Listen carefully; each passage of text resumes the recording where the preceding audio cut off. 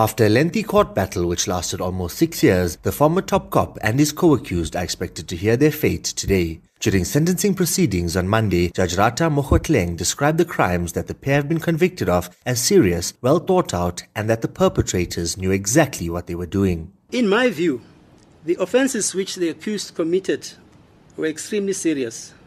The offences of which the accused have been convicted of had been planned, and they were executed with meticulous precision.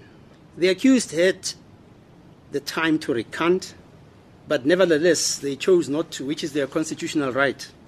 As a consequence of the lengthy trial, some of the witnesses were fearing for their lives. The judge says that both Mdluli and Mthunzi are seasoned police officers who took the law into their own hands and also abused state resources in doing so. This was the taking of the law into their hands. They acted illegally, unlawfully, and with no factual, objective, reasonable reason whatsoever, to use the tautology. These courts, even before pre-constitutional era, regarded transgression by the police in a very serious light, because these are the guardians of peace and stability in the country.